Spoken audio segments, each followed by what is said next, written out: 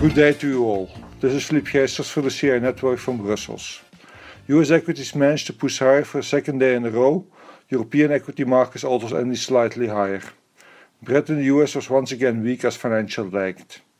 On the positive side, House Speaker Pelosi said that the Democrats were prepared to forego the October recess in order to get a stimulus plan done.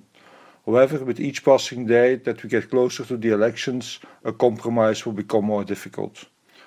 On the economic front, US manufacturing and industrial production for the month of August came in weaker than expected.